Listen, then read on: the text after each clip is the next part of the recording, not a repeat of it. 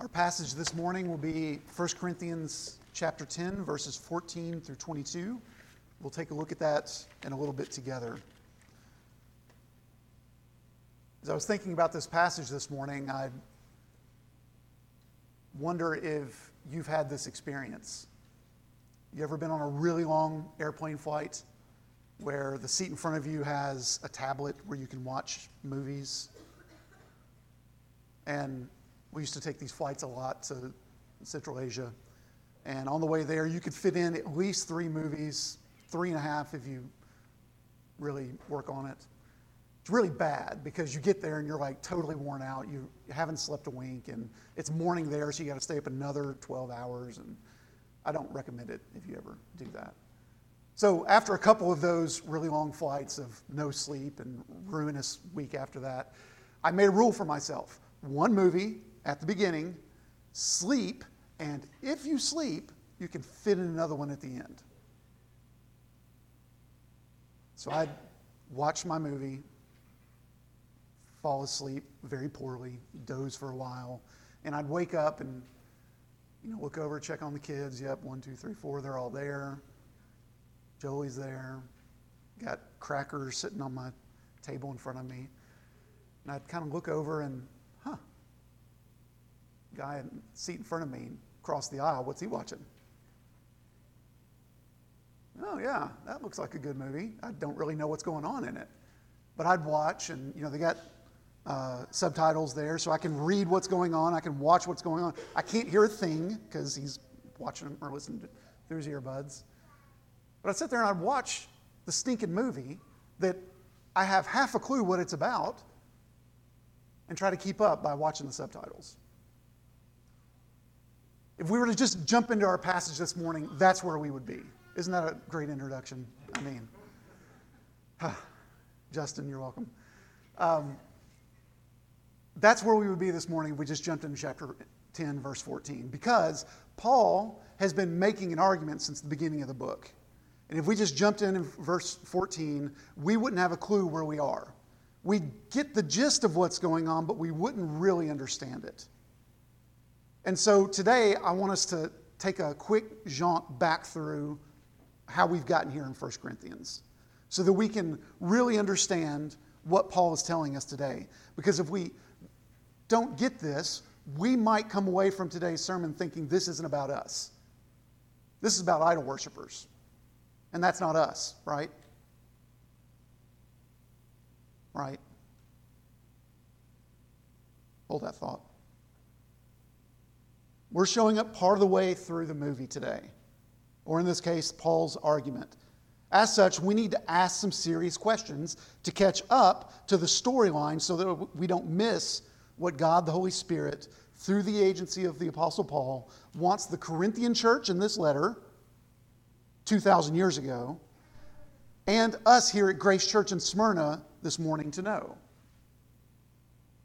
So remember, Paul is writing this letter to the church at Corinth. Corinth is in Greece. He's writing to them so that they might be comforted. He's writing to them in order to confront them. And he's writing to them in order to answer specific questions that they've written and asked him. So far, he's given guidance to them on divisions in the church. You're not Paul's church or Apollos' church or anyone else's church. You're God's church, he says. He's confronted them on their allowance of grave public sin in the church, and that for the sake of Christ's name, they must expel the person so that, quote, his spirit may be saved in the day of the Lord. He's given direction to the believers there, taking other believers to court without settling the problem within the church itself. He's talked to them about sex, about marriage, and the wisdom of believers getting married to other believers if their, quote, passions are strong. That gets us up to chapter 8. Today we're in chapter 10. But in chapter 8, Paul turns the topic to that of food that has been sacrificed to idols. Today we're in the middle of chapter 10 and he's still talking about that. He hasn't turned from that topic yet. Back in chapter 8, verse 4, Paul gives us a truth tidbit that he'll expand on in our passage today. He says, we know that an idol has no real existence, and that there is no God but one. For although there may be so-called gods in heaven or on earth, as indeed there are many gods and many lords, yet for us there is one God, the Father, from whom are all things and for whom we exist, and one Lord, Jesus Christ, through whom are all things and through whom we exist. Well then, Paul says, idols aren't real. So feel free to eat whatever you want. If it's been sacrificed to them, go ahead. That's if you only read verse 4 of chapter 8. Because he goes on the rest of chapter 8 to give an empathetic argument regarding the fact that there is nothing ontologically wrong with eating meat sacrificed to idols, ontologically in its very being. It is, after all, just protein and fat. Tasty, tasty protein and fat. But while the meat itself isn't sinful, knowingly partaking of sacrificed meat may be. In chapter 8, verse 10, Paul cautions, quote, "For if anyone sees you who have knowledge eating in an idol's temple, will he not be encouraged, if his conscience is weak, to eat food offered to idols? And so by your knowledge, this weak person is destroyed, the brother for whom Christ died. Thus, sinning against your brother and wounding their conscience when it is weak, you sin against Christ. Therefore, if food makes my brother stumble, I will never eat meat, lest I make my brother stumble." End quote. So no more tasty, tasty protein and fat, Paul says. Why?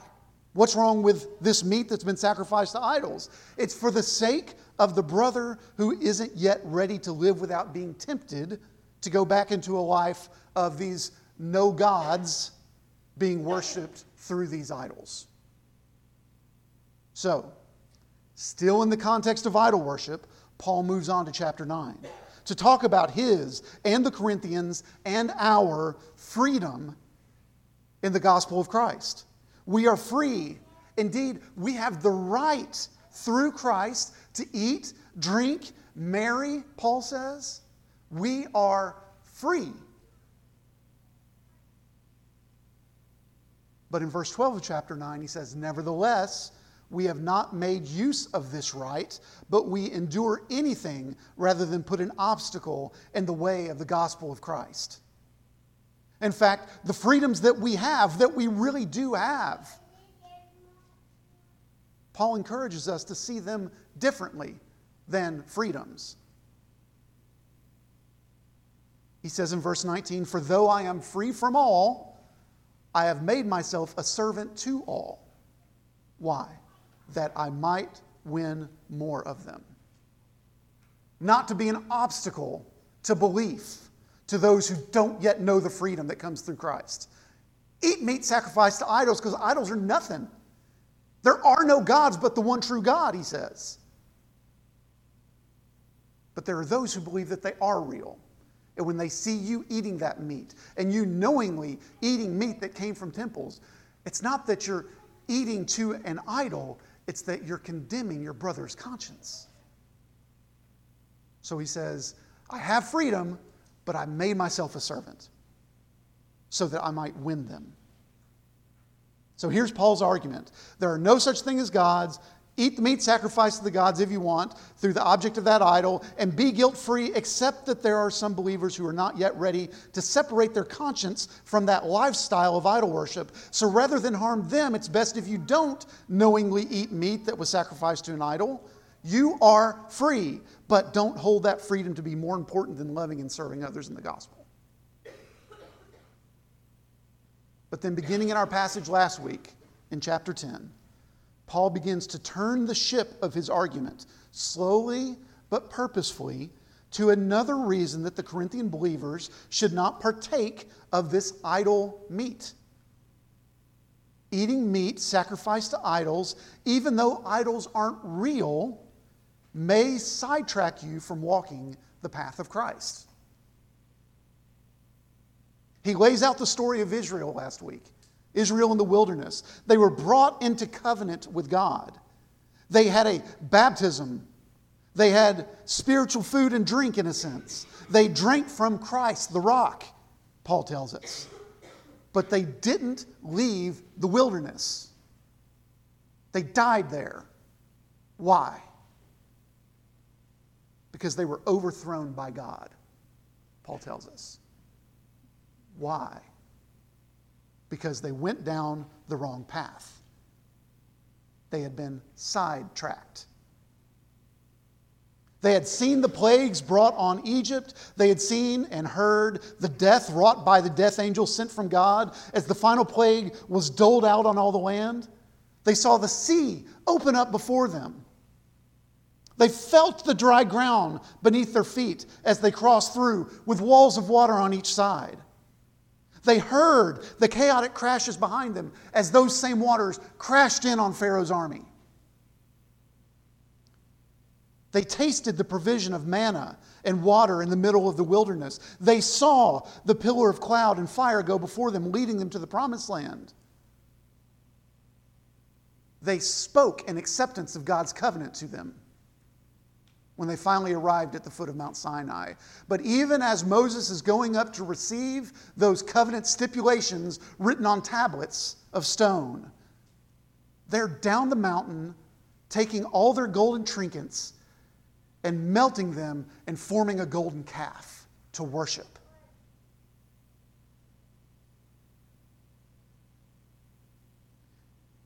Paul says, if these people who had all of their senses taken up with God, all of the sights and sounds and tastes and smells and feels of what it's like to be in the presence of the one true God, could so quickly be tempted to idol worship, then Corinthian church, you should be even more careful, Paul argues. Do you think that it's out of the realm of possibility that because you are so strong and wise, Corinthian church, that you won't do the same? And so Paul ends last week's passage with, take heed lest you too fall.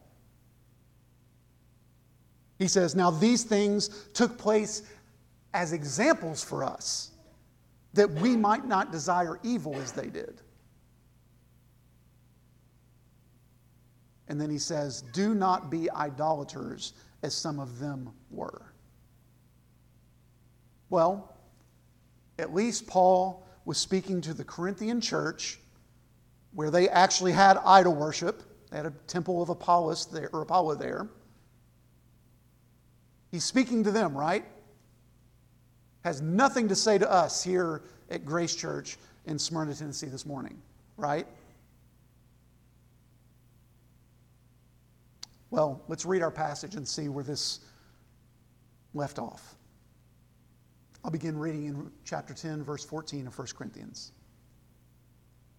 Therefore, my beloved, flee from idolatry. I speak as to sensible people. Judge for yourselves what I say.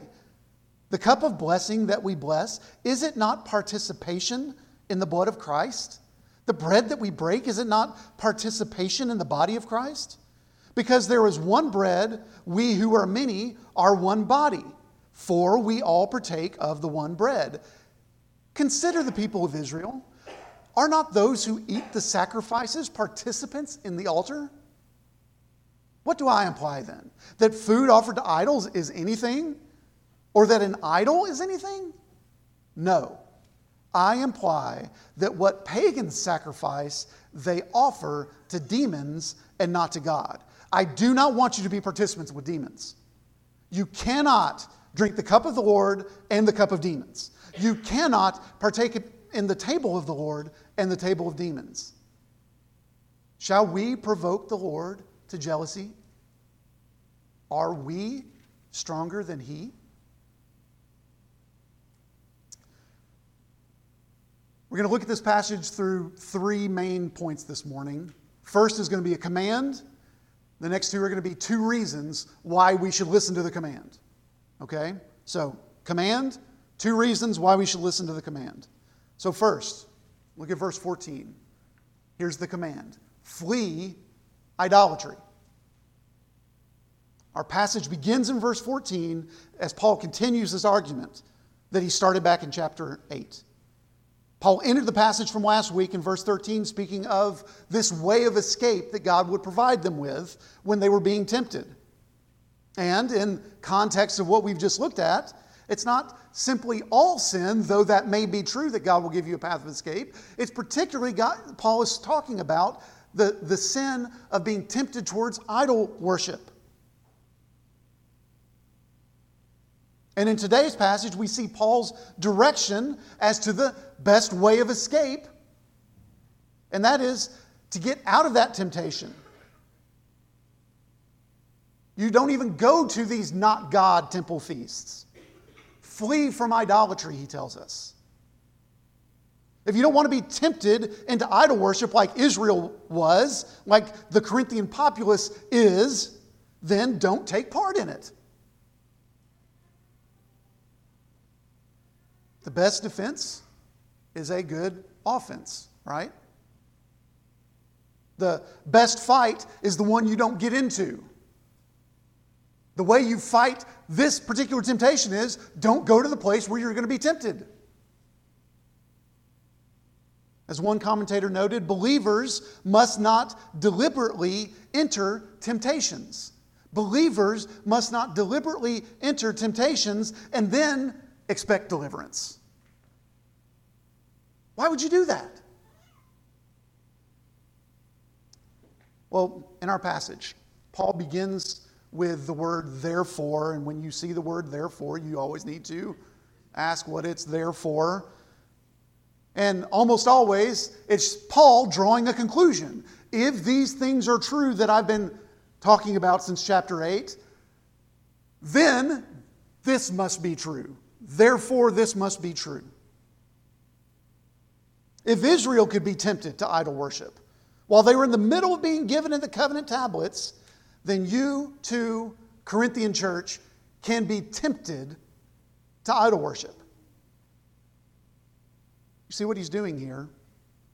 He's made the argument, yes, idols aren't real, so the meat sacrificed to them is okay for you to eat, but you shouldn't eat it. Why? For the sake of other believers? Now he's turned the ship and he's looking at each Corinthian and saying, be careful, don't be foolish like Israel was. If they can be tempted, could you too not be tempted to idol worship?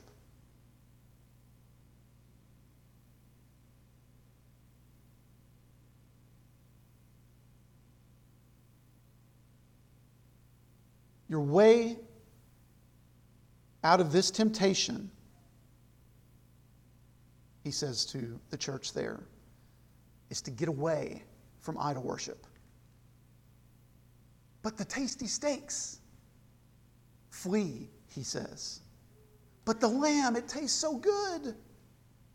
Run away, he says. But those Corinthians, always tempted by those tasty temple treats, we don't have to worry about that, right? Because we as a society have moved beyond idol worship, right? There aren't things out there in the world that pull our affections away from loving Jesus with all of our heart, mind, soul, and strength, right? Or are there things that we should be fleeing because they are drawing our focus and away from devotion to Jesus? What is a temple or an idol anyway? They're human-made constructs that allow us to give overmuch devotion, attention, and affection to something that is not Jesus.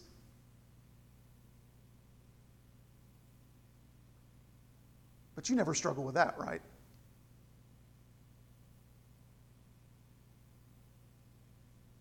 Or are there things we should be fleeing because they are drawing our focus away from Him? Are you giving over much devotion, attention, and affection to things that are not Jesus? Are you loving yourself more than you're loving others? Are you using things in your life in ways that are harmful to yourself and others? What's drawing your focus away from Jesus?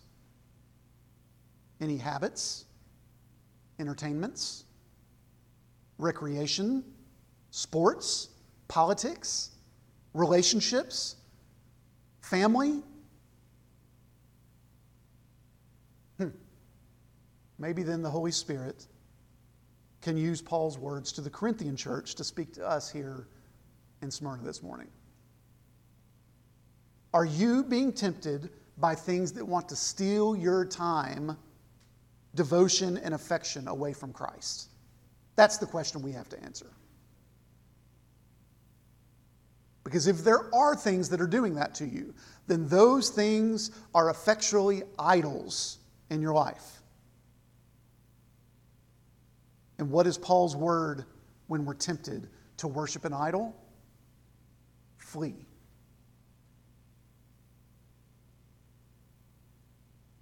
Why? Point number 2, reason number 1. Why should you flee idolatry? Because we are bound in covenant to Christ. That's his first reason. Come on, Paul, it's really not that big of a deal. You've already said the idols aren't real, that the meat is just that tasty, tasty protein and fat. Eat up. And Paul gives us a helpful reason here for fleeing idolatry, beginning in verse 15.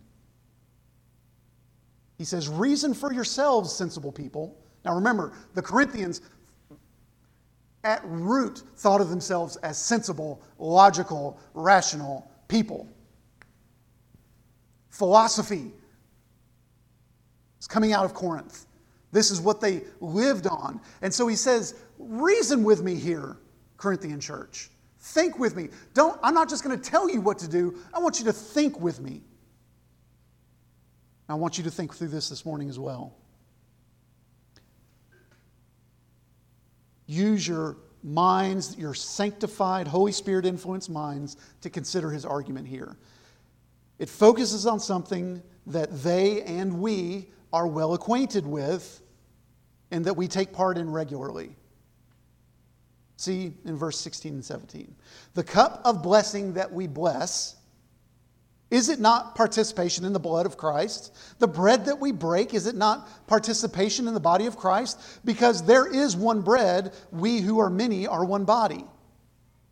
For we all partake of the one bread. So what's he talking about? He's talking about the Lord's Supper, right? He's taking these elements of bread and the cup and helping us understand what's really going on there.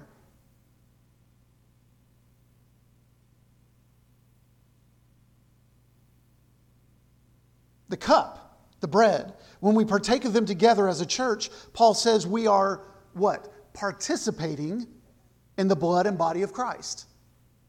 The word used here for participation is the Greek word you're probably familiar with, koinonia, often translated as fellowship.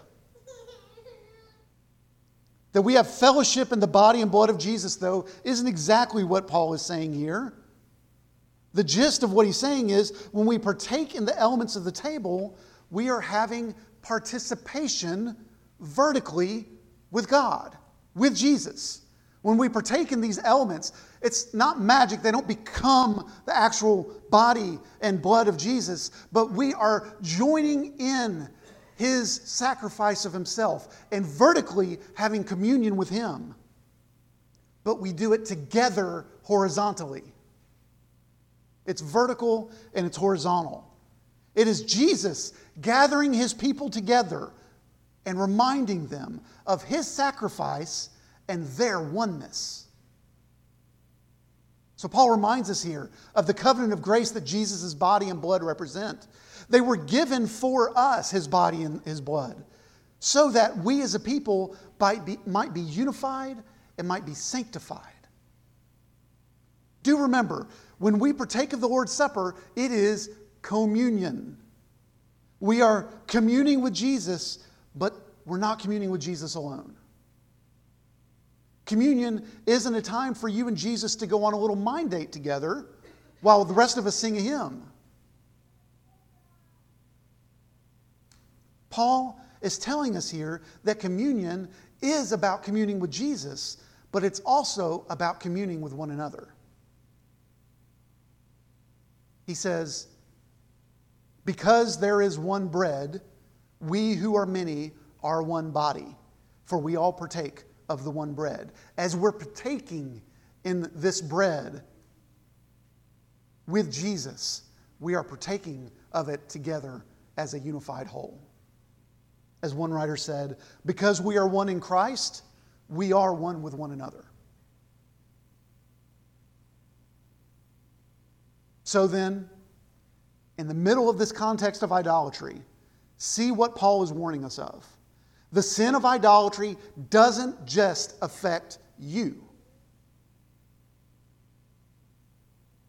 Your tangential relationships with idolatrous things doesn't just affect you.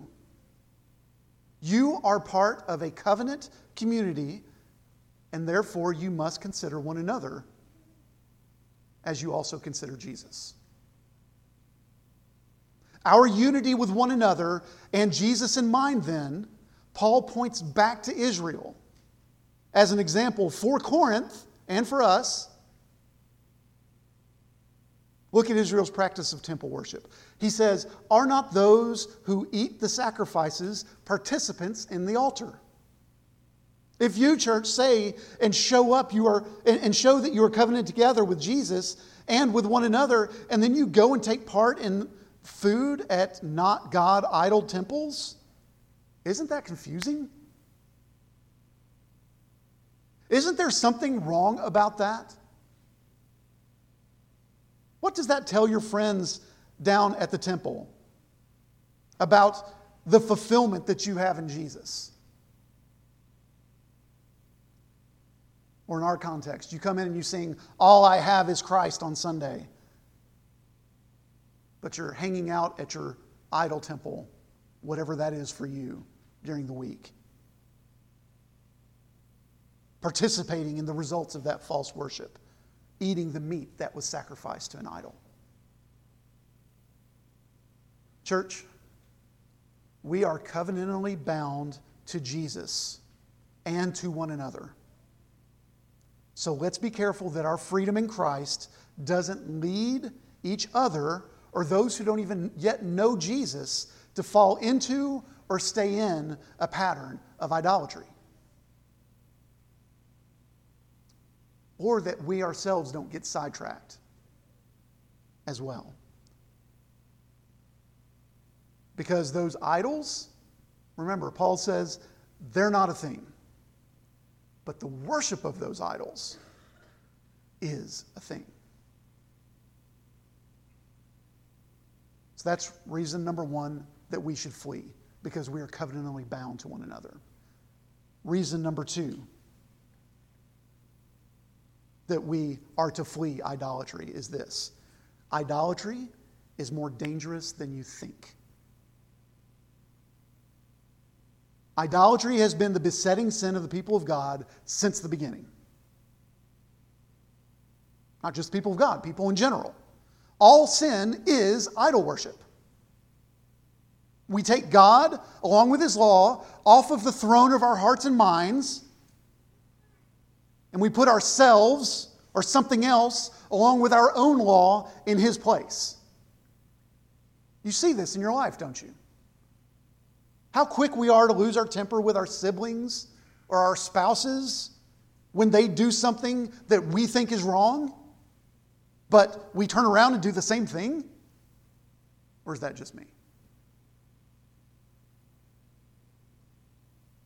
You hate it. I'm saying you. We could change pronouns here, but you hate it when someone eats the last of the ice cream, right? See some head shaking. It's the end of your world. How could they dare break my law of thou shalt not eat the last of the ice cream? It's my job. But then, it's Friday night. Everybody else is asleep. You got a little rumbly in your tumbly. A little bit of ice cream left. They won't know. They won't see. Lucas. They're newlyweds. They've already experienced this. It's the last of the pizza, wasn't it? Yeah, it's the last of the pizza. They won't know what I'm doing, and just eat it, and then I'll bury it deep in the trash can. No one will ever know.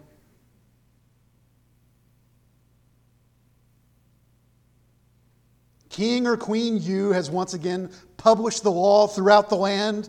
Do as I say, not as I do. Life is good. This is idolatry of ourselves. That's just one example that I've heard some of you tell. I don't really have any firsthand experience in that.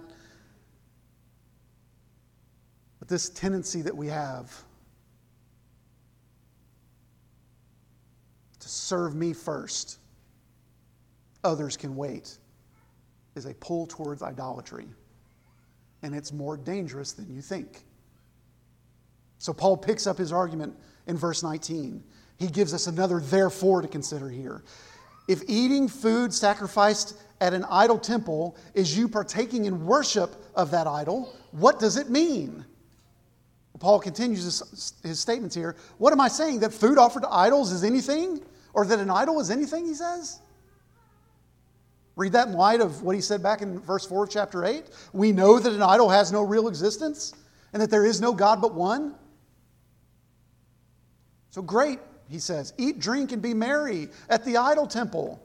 But remember, he continues, no, he says, I imply that what pagans sacrifice, they are actually offering to demons and not to God. He just went there. Idols are nothing, and so long as it was just a piece of wood or a piece of metal or a piece of clay, there's nothing else to consider except for the conscience of the Christian brother or sister who sees what you're doing and is drawn back to idol worship from that. But Paul completes his slow and purposeful turning of his argument here to warn us that while the idol isn't real, the worship of them is real. In fact, what is being worshipped is not God, in these not God idol temples are not idols, but demons. Taking in the worship that the pagan masses are offering to false gods, stealing their attention away from worshiping Jesus.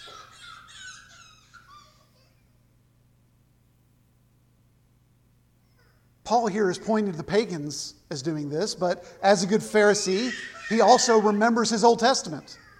He points back to the Israelites' sin in the desert in this regard by referencing the Song of Moses that we see in Deuteronomy 32. In this song, Moses paints the picture of a universe-sized courtroom.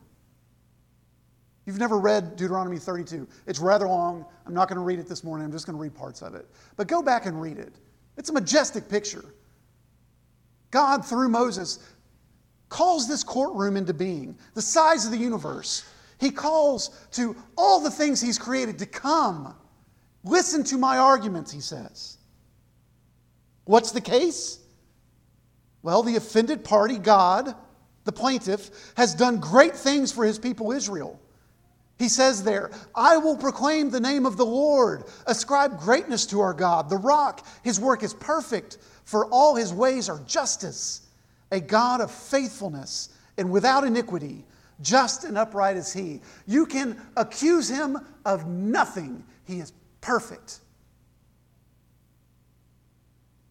That's the plaintiff in this court case. Who's the defendant? His people, Israel.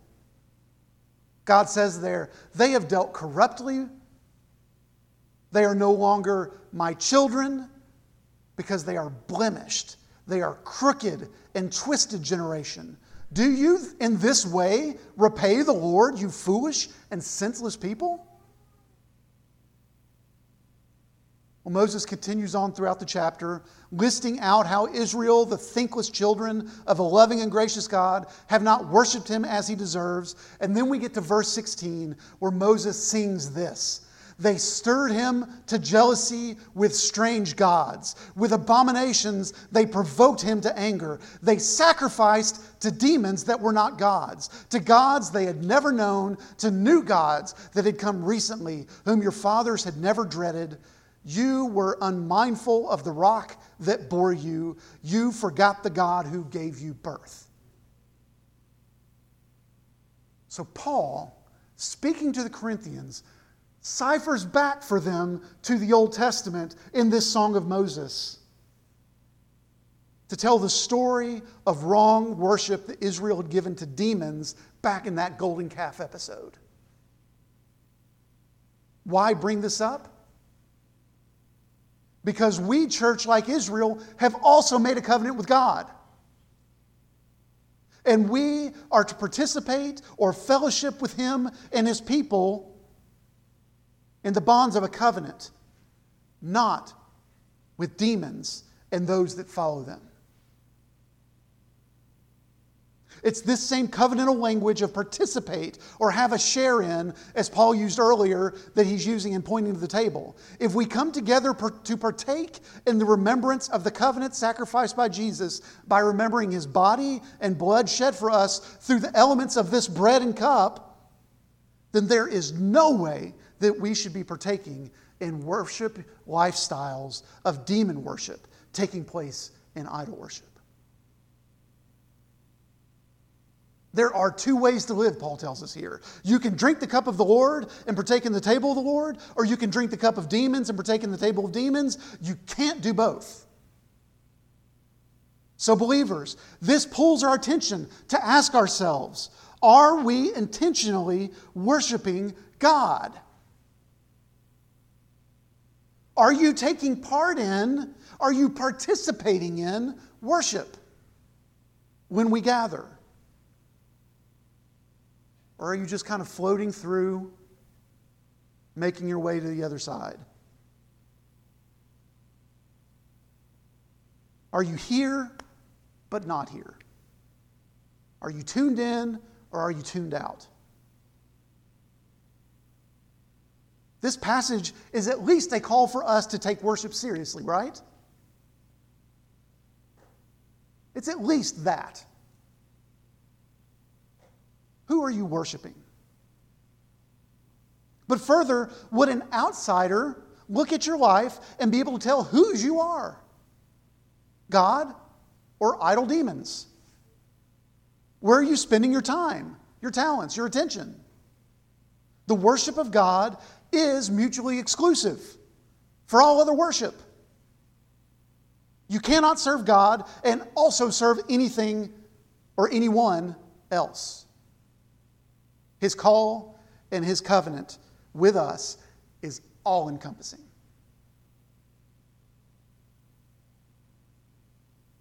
So why, friends, do you look for spiritual nourishment from another source other than God? As one writer says, it's because we are not consumed with Him. It's not because He's not good or savory or lovely. It's because we're too easily pleased. What in your life is taking preeminence over God? Is it school? Work? Friends? Lovers? Food? Drink? What is stealing your attention from the one that is most good, most just, most beautiful, and most fulfilling? I can't answer that for you. I can only answer for me. But that's Paul's question for you this morning. That's his warning to you this morning. Flee idolatry because it's more important than you think it is. But hear what Paul warns with as he continues to call back to the Song of Moses in Deuteronomy 32. Moses says, "They have made me jealous God speaks through Moses. They have made me jealous with what is no God. They have provoked me to anger with their idols. Paul picks up that thought and continues in our passage this morning. Shall we provoke the Lord? Are we stronger than He? Now notice the pronoun he uses here. He switches, first person, plural. Paul is putting himself in the equation now. He's writing himself into this story now. He recognizes that he too, Paul, the apostle, has the potential to put something or someone on the throne of his life and worship it. So if Paul, this apostle of freedom, recognizes his own vulnerability to not God worship, and he's reminding us of God's omnipotence in dealing with sin among his people, how then should we live? Should we go on ignoring our sin, making excuses for it, comparing ourselves with others, and giving ourselves a pass? Or should we take God seriously? Taking a page from Paul's method, look back to Israel. How did it go for them?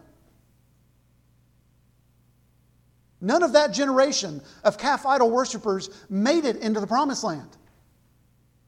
They broke the covenant. Why? Because they took on the name of God in that covenant, but they were not living in relationship with God in the covenant. Have you taken on the name of the Lord in vain? There's multiple ways to break that commandment, right? Don't take the name of the Lord your God in vain. I think a primary way we do that is saying, I'm Jesus's, and then living like a demon's.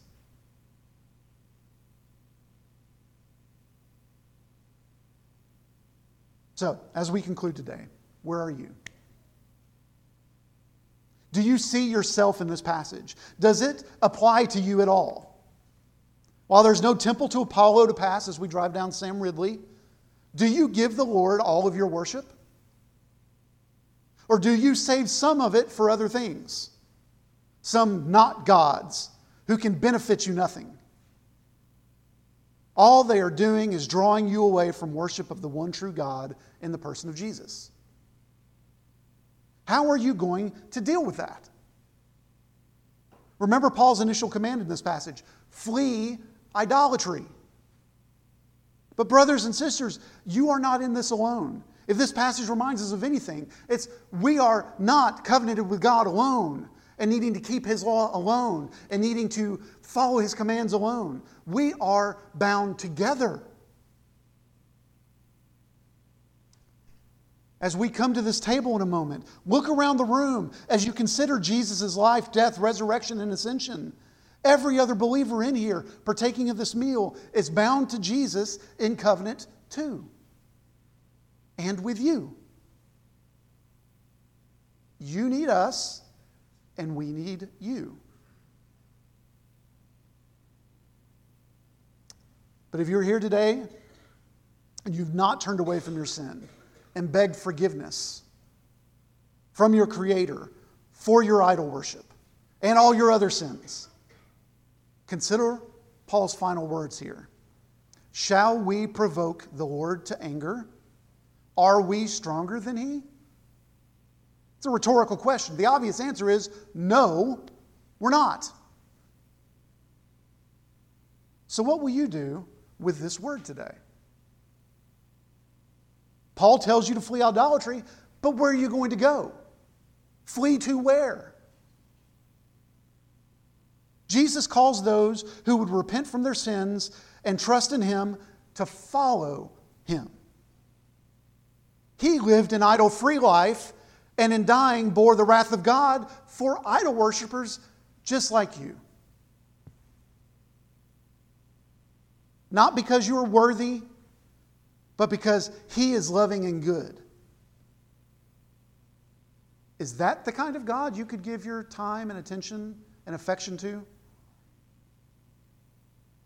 If so, go to Him. Trust in Him. Follow Him. If you have questions about what that means, come and talk to me, talk to one of the elders, talk to any believer, church member in here this morning. We would love to talk with you about it. If not today, sometime this week. But don't sleep on this. Because you're not more powerful than He.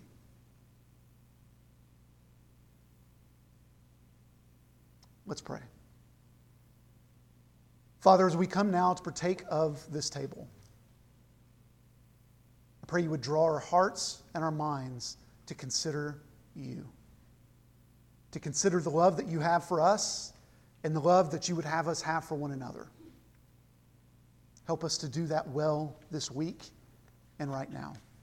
In your name we pray, Jesus. Amen. Amen.